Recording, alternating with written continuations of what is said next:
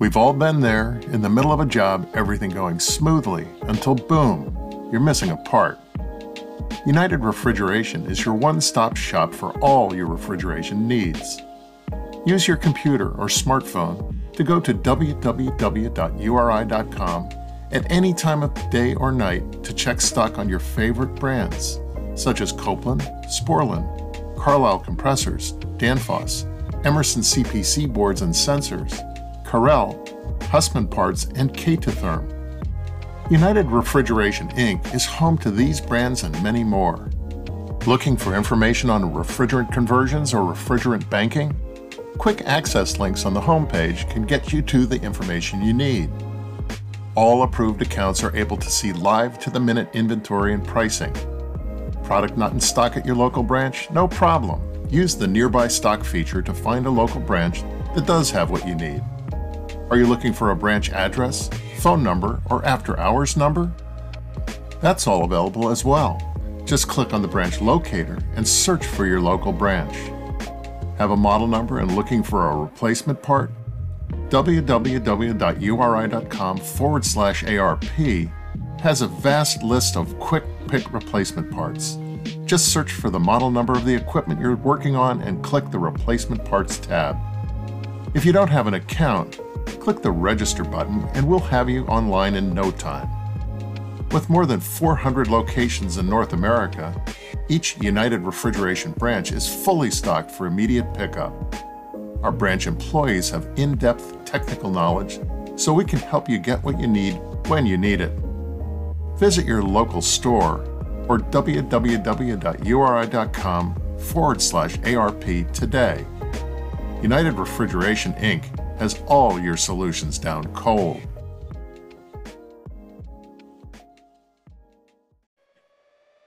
The Sporlan division of Parker Hannifin Corporation is sponsoring this podcast. Sporlan is the leading manufacturer of HVAC&R components. Using quality materials and craftsmanship, Sporlan maintains a commitment to innovation, manufacturing excellence, service, and support for its customers since 1934. The company is known for its catch-all filter dryers, thermostatic expansion valves, solenoid valves, pressure regulating valves, suction filters, electric valves, controllers, supermarket monitoring solutions, chemicals, smart service tools, ZoomLock Max Press to Connect, and ZoomLock Push to Connect refrigerant fittings. If folks want to learn more, what do they do? You can go to sporlan.com. I guess that's Jim and John for Sporlan signing off. Hello guys, this episode is brought to you by Fieldpiece. Fieldpiece's next generation of vacuum pumps will cut down on evacuation time and make oil changes on the fly a breeze. They are lightweight, durable, and feature 4 inline ports plus a large oil reservoir. Get pumped about these 3 new Fieldpiece vacuum pumps available at distributors now. Learn more at fieldpiece.com or follow us on social media at Fieldpiece Products. Thanks again, and thanks for listening. This uplifting cinematic experience. I've got something important to tell you, Matt. The big story is... Dig this and dig it deep. Hey, good effort. Way to go, way to go. Dude, don't encourage him. You assholes know I'm being sarcastic, right? I've been called the songbird of my generation. Holy shit. I'm holding in a huge miss, so could you get to the point? Terrible! Awful! I hated it! War's over, man. Wormer dropped the big one. Bloody psychopath. High-functioning sociopath. Yet I never thought I'd see the day when 2 such highly reputable mischief makers as yourselves douse their drawers at the side of a mall security guard. I see you got fat. The force is strong with this one. What are you, 8? You're waking the neighbors!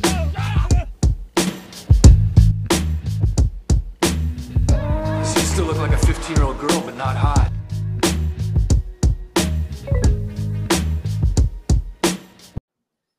Yeah, and then next thing, guys, when cases ice up, you got to figure out why.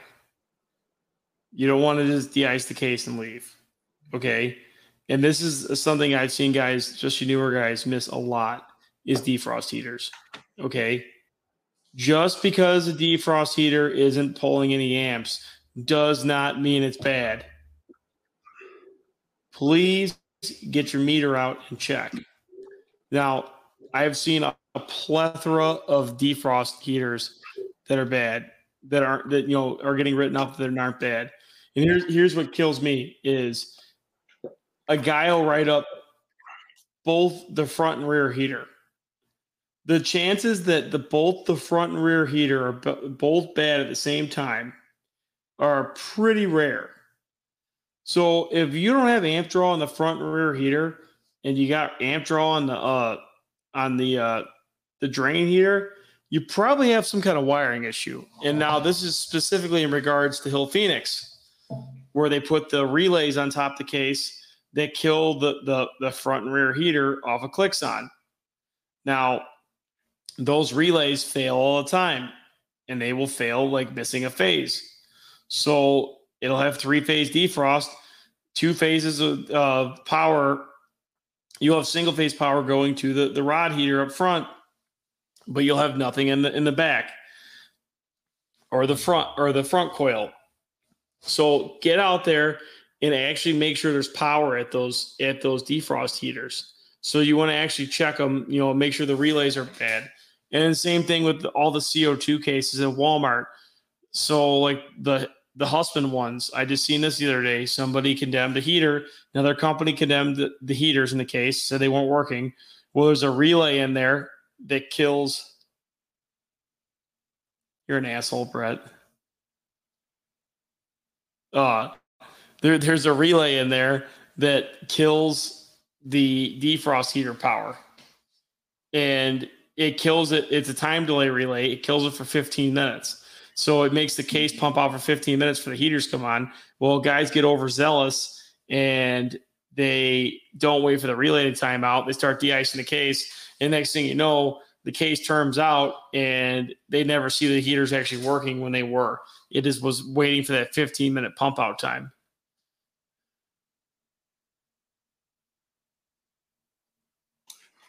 Also, make sure that your drain pan heater is actually working properly. I know we've been bit in the ass, and I've talked to a bunch of people across the country that have had the same issue. Sometimes, depending on how the case controller is set up, it will turn on the drain pan heater as soon as it goes into defrost, the way it's supposed to. But something, whether it be the fan relay might be connected to that in order to switch it from fan to pan. Sometimes you rely on a amperage in order just to turn off a relay, but typically programmers follow the sequence of operation that a unit should do, right? So, we're going to shut off the fan power as soon as it goes into defrost. Well, on a Hussmann case, that's a severe problem because it uses the same voltage for the fans as it does the pan. So you'll basically have a pan heater that'll be 120 volts. You'll have a fan that's 120 volts. But what they'll do is during defrost, the case controller will actually kill the power for the actual fans, which means when it does finally go into defrost and the electric that's ran to the defrost heater will basically activate that relay and then switch the relay to go from fan power to pan power. But the problem is the case controller already shut off the power that was supposed to be, energizing the fan. And I've seen that happen a multitude of times on the XM678s, where they just, they didn't, they programmed it incorrectly, where it was basically killing the power, and it just, you'll see it come on at first, and then you won't ever check it again. And then lo and behold, maybe a quarter of the way through the defrost or halfway through, it starts automatically just, shutting it off and turning it on. And that needs to be on all the time. Otherwise, any of the water that might be falling off that coil will refreeze, and then you're going to be shit out of luck. Yeah, Huntsman's never heard of that before. You're the first one to say anything. All right. They said that? I'm sure they said that to you. No, I wasn't involved. I basically went there and was like, this is your problem. And they're like, well, it's an S3C. I'm like, then you're going to have either Novar reprogram it or Sporlan reprogram it. You know, right. It's a manufacturer's, rep. It's their first training. We've never heard of this before. You're the first one to complain. But yes, I've heard that a lot this year. The drain pan is a huge issue, and then same thing with coils, guys. Make sure that when you got coils icing up, make sure that you're actually draining good. And I've seen a lot of coils here lately, especially new stores where guys are missing them. They're icing up the pans. Every one of these Heatcraft coils, I've had to cross break the pans at them when we do startup because they hold water. Wait. Say that one more time. You've had to do what to it? We've had to cross break the drain pans because they're literally holding water. The coils will be mounted level and they'll be 100% perfectly level, and front to back to sides, they're holding water on the ends of the coils. So what we've had to do is basically I hang my fat ass off the fucking drain fitting for a second and let it pop. And then once it pops, there's enough slope now in the drain where it actually drains properly. Maybe they should just let the electricians just hang the electrical from the drain pan. They drill the relief holes on the one side, but the other side doesn't get to drain through the whip anymore. Be surprised how often that happens. But no, I'm being serious. So these coils are holding water on the sides, and it's the medium temp coils, and they're icing up from the bottoms because that water sits there, then freezes because it's getting cold air blowing on it. It freezes, and then you have a drain pan iced up in a dairy cooler, and you want to put a bullet in your brain at that point, because by the time the customer calls it in, it's usually about 13 inches protruding out of the back of it. And it just happened today on a Friday at 9:00 at night. Man, that's one of the only things I really miss about industrial refrigeration. Supermarket refrigeration, there's no redundancy, right? It even if it was broke, it needs to be fixed last week. Where industrial, you got one evaporator iced up. Well, you got 60 more in that room, sir. I'll be there Monday. Sure, it'd be nice to have a little bit of redundancy, but nobody ever heard of that before. We can't even get working condensers. I honestly can't even believe that we were putting on a training class and someone asked, is there any sort of vapor recovery for CO2? So, what they're saying is if you would have a relief pop, it would go, instead of releasing to the atmosphere, it would go to a tank that would hold that pressure. But I don't understand why they don't even spend the money. They're going to complain about how much CO2 they lose, but yet, we could have spent an extra, 15 or 20 grand and installed a natural gas generator with a single condensing unit for that same reason. They complain about us, but they don't want to spend the extra money. Or these stores with these hot gas racks, or these stores with these, for example, Aldi in Hill Phoenix, there's reliefs in the low temp and medium temp suction headers. Why the hell would you vent those to the atmosphere instead of venting them to the flash tank? Vent them to the flash tank. Let them blow into the flash tank. The flash tank reliefs are at 600 pounds. Why are you going to blow off a relief on the medium temp suction that you could blow into the flash tank?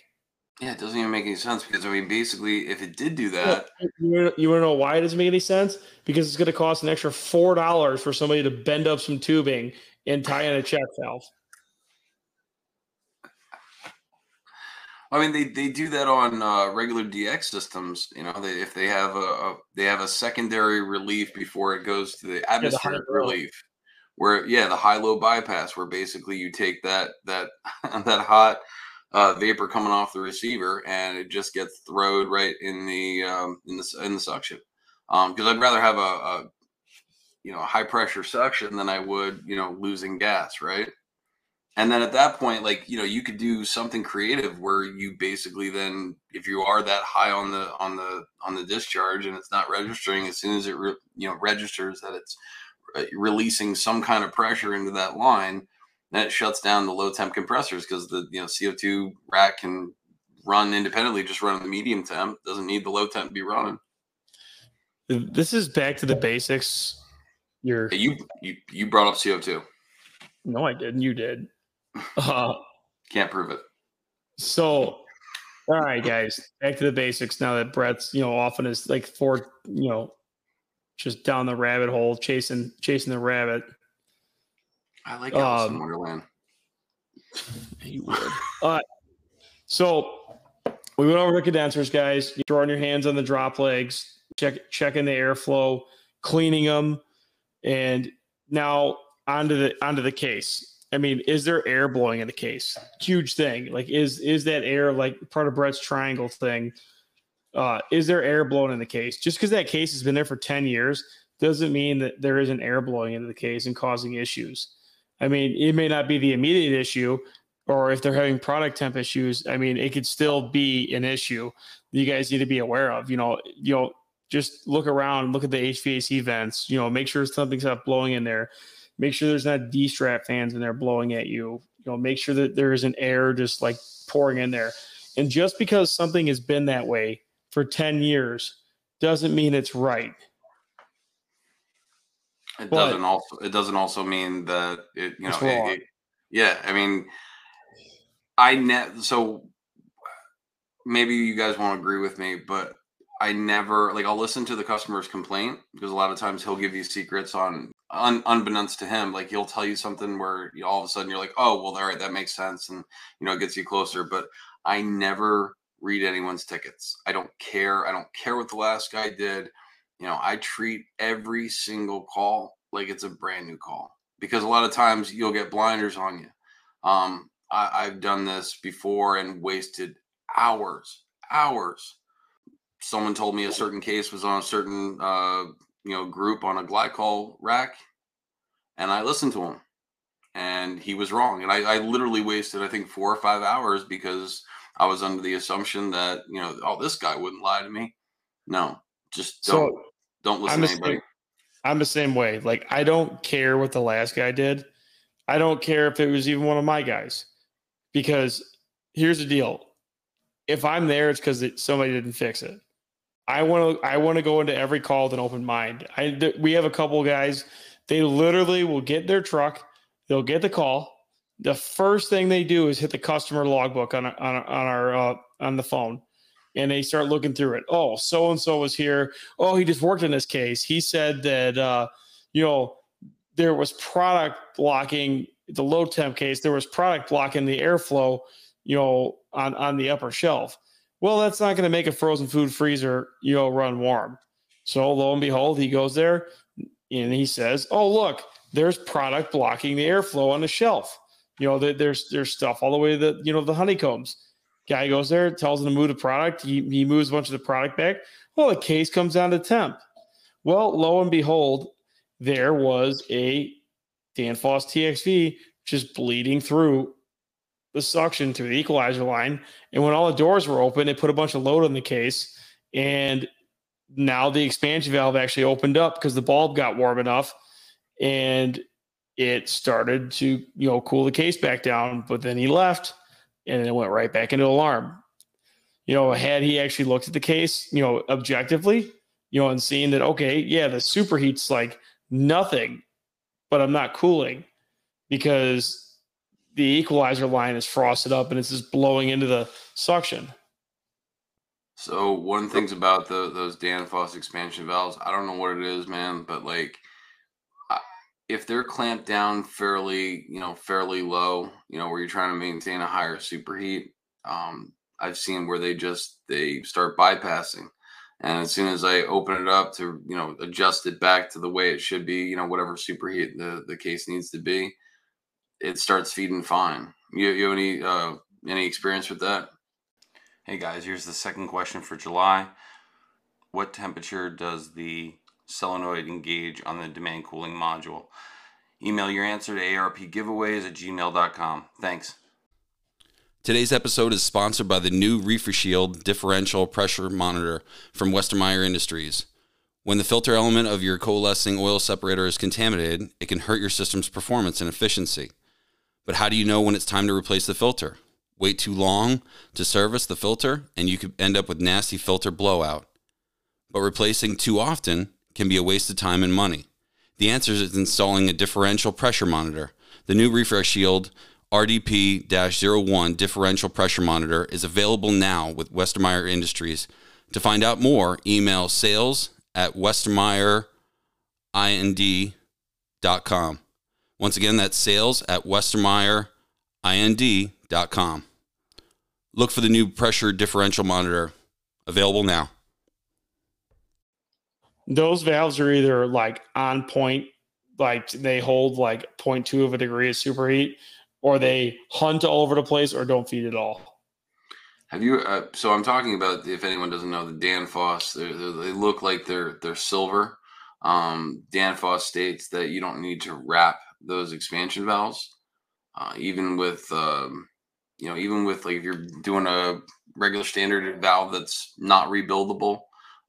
They're saying that you don't have to wrap it, which I find amazing because, your power head is directly welded onto that valve. So if you have a broken bulb, you're kind of shit out of luck where you got to just replace the whole thing.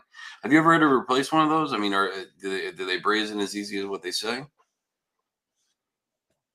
I've never put one in, to be honest with you. I rip it out and put a Sporlan one in every time. Okay.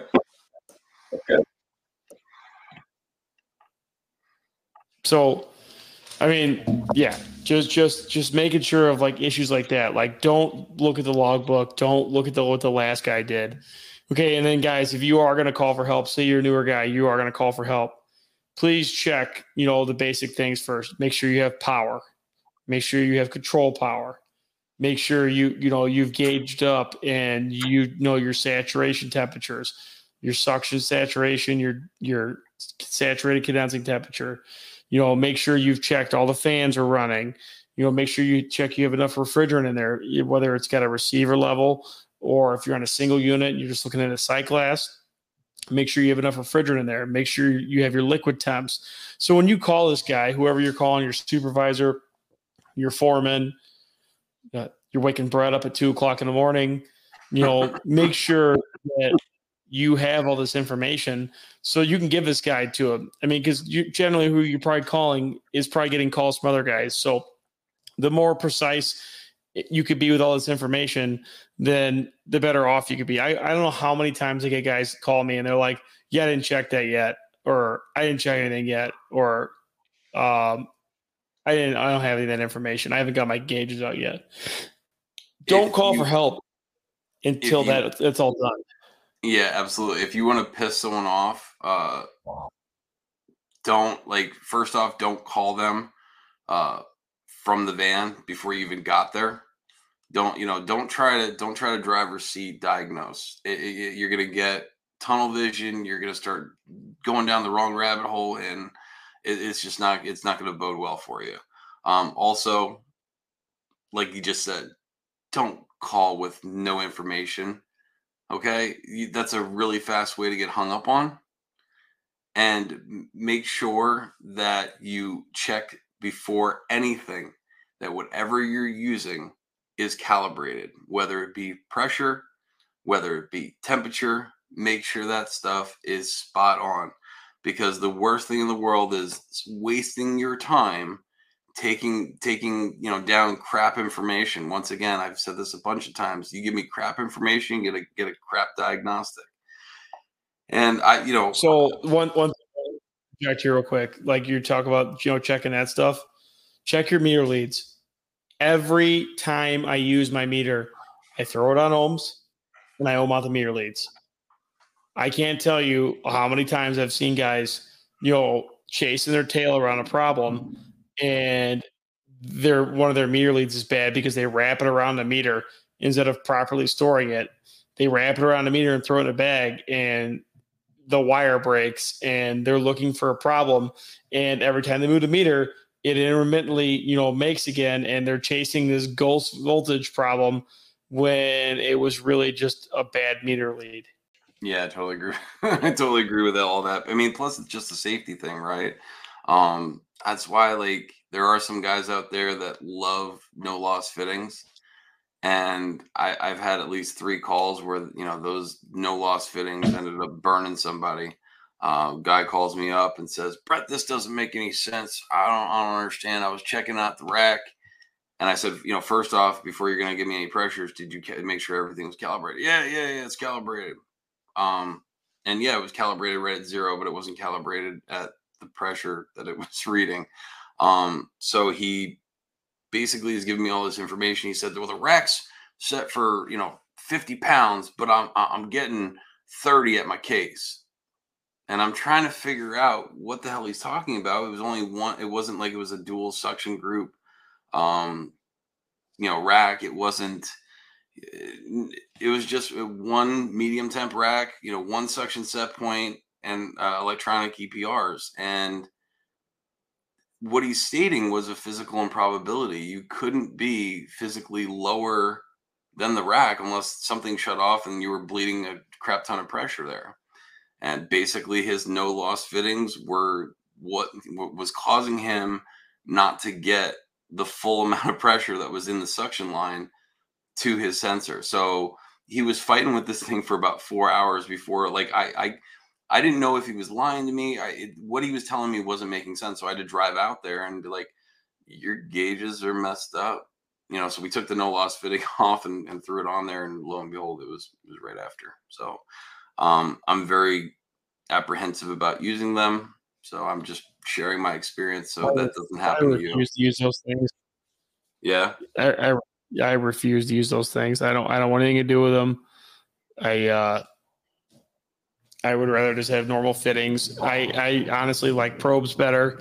I think a probe is much better for that. Get way less issues for that. But the other thing is, guys, just, if it starts spraying out, let it go. Find a ball valve. Don't put your hands there. You could lose fingers if you try to be a superhero. I mean, the only thing you do at that point is you make, as long as it's safe as far as the amount of refrigerant spewing out. If it's safe enough to stay in the motor room, find out where you can isolate it and just wait for the refrigerant to bleed down. This goes to another point, Brett. Like, I'm big on this. Like, if I go to a store I've never been to before, I always look around. I spend like 5 to 10 minutes looking at the rack. So say the customers, they want me there for some ice cream doors, yada, yada, yada. I walk in there. I always go to the motor room. If I've never been there, I always go to the motor room and I check it out. And I'm looking for a couple things. I'm looking for the exit. Jesus. I'm looking for the exit. How I'm getting out of the room if something were to happen. And then I'm also looking for the main ball valves. So I'm looking at the rack. I'm looking at the rack piping, just see how everything's laid out, seeing what kind of receiver it has. If it's EnviroGuard, I'm going through this, just looking over the general rack. But I'm also at the same time looking at the main ball valves. Where's that receiver inlet ball valve? Where's the receiver outlet ball valve? Where's the ball valves killing the store? Where's the ball valves killing the condenser? So that way, if there is an emergency situation, you know what ball valves you need to hit. You want to save as much gas as you can. So if you could isolate the receiver and the condenser, you're going to save a ton of gas, and you could run out of the room, hit all the switches, and in the compressors, you could probably isolate that rack fairly quickly. Don't stay there if you don't know where it is. I mean, you're just going to be fumbling around. And it doesn't take long before that refrigerant hits you. I'm not talking like ammonia. I'm talking about straight up, HFC, HCFC. It doesn't matter. Like, that shit will hit you quick. I walked into a walk-in where we had a leak. We weren't aware of it at that point, and I was in there for about 5 minutes before the guy that I was working with showed up a little bit because he went to go check in with the manager. And within that 5 minutes of the time that I walked in the box, from the time that he got there, all of a sudden it hit me like a ton of bricks where I started feeling lightheaded as shit. And I was like, we need to get out of here now. And then I literally just sat down outside the box. He's like, you all right? I was like, yeah, I was just getting really dizzy because oxygen was starting to get displaced by the refrigerant. And I was getting the spins. Yeah. So we actually had we were doing a gas conversion one day, and we were inside of a rack in the box house, like a enclosed rack house inside of a store. And we had an apprentice. He's a great journeyman now. We had an apprentice changing relief valves on a relief valve tree. And the way that Hill Phoenix mounted this was extremely janky, and it was in a really bad spot. And I told him, I looked over, I go, hey, make sure you use a holdback on there. Oh, I didn't look over, and he had the channel locks backwards. And he had a pipe wrench on there. Well, I was at the controller programming something, and there was 4 other guys in there changing out ball valves. And it was it lasting on a Friday we were doing before the gas changeover the next week. He snapped off the fucking 3-way valve on the receiver. This thing fucking shot out, hit the fucking ground, put a dent in the steel cabinet ground, hit the fucking ceiling, put a hole in the ceiling, came back down, went through the box of parts, and all of a sudden the entire room just went white. So I'm dragging the 2 other apprentices out the one door. My buddy's dragging the other 2 out the other door, throws them on the ground. I hit the purge on the side, and we get the exhaust fan going, and 3 of us run back inside. When we grab I grabbed the receiver ball valves, he grabbed the discharge ball valves, and the other guy grabbed the drop leg ball valves. And we just kill all the switches and then let it all dissipate. Fudge. Yeah. And it was a Friday. It was like 1 o'clock. I've never had a motor room where it was so bad that I couldn't see. I haven't ever had one of those. It was instant. Like as soon as we heard the pop, it came right out. It was a 3/4 inch fitting. It came right out of this fucking fitting out of the receiver. Just the whole room was pure white. So there's a couple different styles, right? So you have the one that actually has a Rotolock fitting on it. You'll have a different one that could be so it's Rotolock. Would you let me finish? Fuck off. threaded directly into the receiver, or the ones that are, has a fitting that's threaded on there when it's just a piece of copper coming off. Yeah, this was a Rotolock, and he snapped the whole fucking Rotolock off. What did you do? I had a Rotolock in my van. Oh, and you lucked out. I always keep 5/8, 7/8, and 1 1/8 Rotolocks in my van. Always. I use them all the time.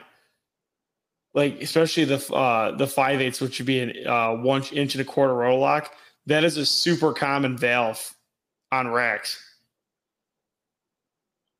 Trying to remember the one that I used to keep all the time. But yeah, that thing fogged out the entire room like instantly. Oh, I had a Union. I had a 5/8 Union Rotolock that I kept. Same thing. I think I had one for 1 3/8 for the most common ones that break, right? So when you're changing out a compressor on a vapor injection rack, usually the solenoid where it connects up on there, that usually is rusted to crap, and usually ended up twisting the copper. It's so bad trying to loosen it up. And then the big one that I had was for the compound compressors on the discharge line, because I don't know how many times we try to loosen that up to get the discharge to swing out a little bit so we can get the compressor out easier. He was always suction with me. The suction never would come off. Really? Yeah. So if you could down one of those, don't be a jerk. PB blast the shit out of them when you condemn it. So that way the guy that goes there has a chance. But have you ever done the sledgehammer method with a rotolock? I mean, where you just kind of hit it on either side and try to get it rotating. So yeah, 2 sledgehammers, hit them opposite ways, and generally you could bust those things loose that way. No, I've had one discharge line bust on me, but I mean that's not saying, we take over stores and we're wondering why this one compressor won't keep running, and it goes off on discharge pressure, but there's no spikes, and lo and behold, you see that the discharge line is almost twisted shut because they were trying to loosen it up or tighten it up, whatever the hell they were trying to do, and it's just destroyed. And it's not fun.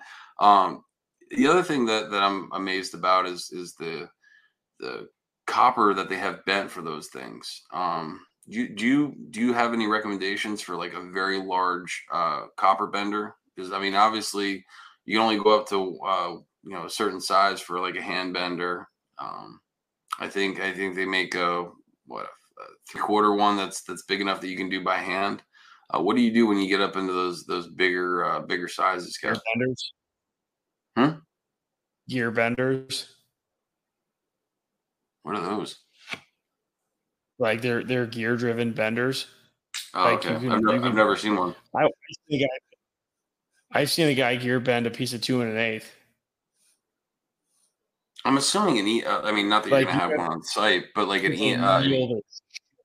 what's that? You have to anneal the shit out of it. Really?